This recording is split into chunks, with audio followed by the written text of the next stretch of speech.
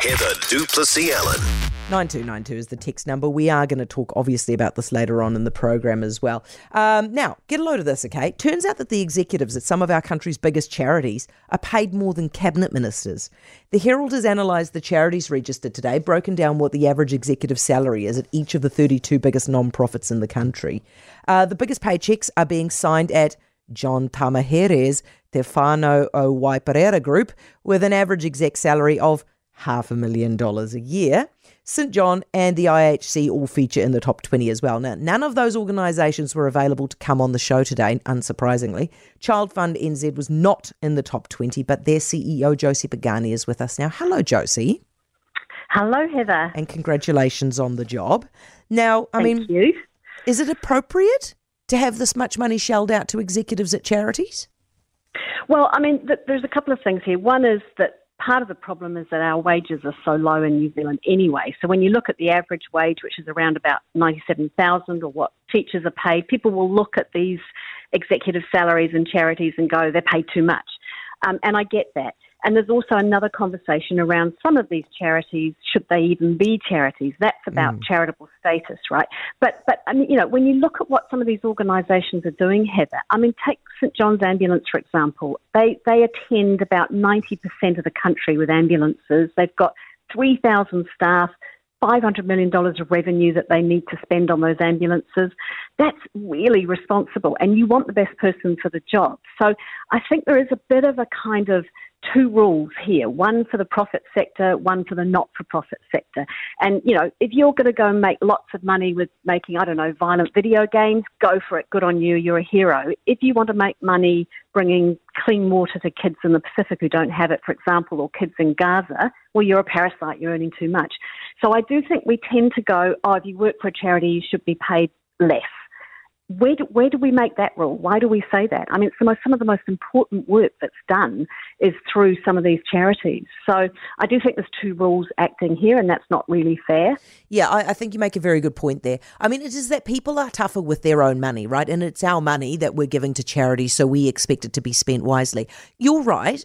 I don't love the Red Cross at the moment, but an executive salary of $211,000 is not too much, is it?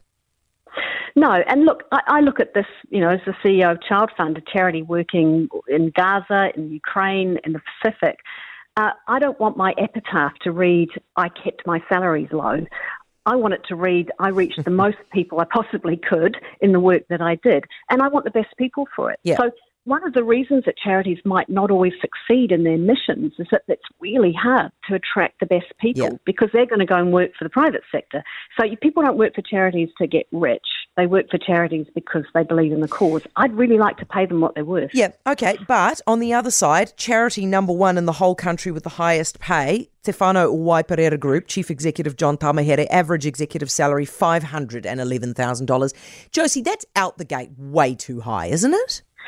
I'm not going to stand here and justify John Tamahere's salary. JT, what was your reaction when you saw that? But, yeah, I look at that, and actually, my first reaction when I rolled my eyes at JT, but the second reaction is actually Waiparera do a better job than the government when it comes to delivering services to Māori in Auckland. And so, when you look at, you've compared the wages and salaries to cabinet ministers, frankly, Waiparera, during the pandemic, during COVID, thank God they got those vaccines out to their Māori communities. They had to take the damn government to court to do it.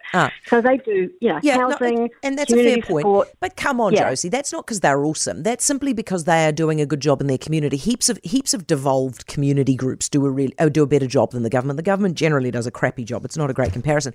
But here's the thing. Yeah. The problem that you've got, I think, is that we all look at this and we go, I find that distasteful. I don't like that. And so then we dry up with all charities, don't we? Get a little bit tight with all of you guys. I do think it's a problem, but I do think it's partly that we've gotten so used to thinking that if you work for a charity and you're making people's lives better off and you're working, reducing hunger in the world or dealing with wars and crises, trying to keep kids in schools and things when there's a war going on, you shouldn't be paid much because you're working for a charity. And I think we've got to rethink that. You know, I remember once having to update computers for a charity I worked for, and someone said, oh, just get the cheap ones, we're a charity. And I went, no, I want the best ones. If we're going to respond in a war zone or a cyclone, I want to make sure that we can reach a satellite and get communications out to the people who need to respond. So I do think there's a mentality here of thinking that if you work for a charity, you shouldn't make money. I would like to change that because I think it's the most important work that we do. Josie, thank you for your time. As always, it's lovely to chat to you again, and congrats on the job again. That's the CEO of Child Fund NZ, Josie Pagani. For more from Heather du Plessis-Allan Drive, listen live to News Talk ZB from 4 p.m. weekdays or follow the podcast on iHeartRadio.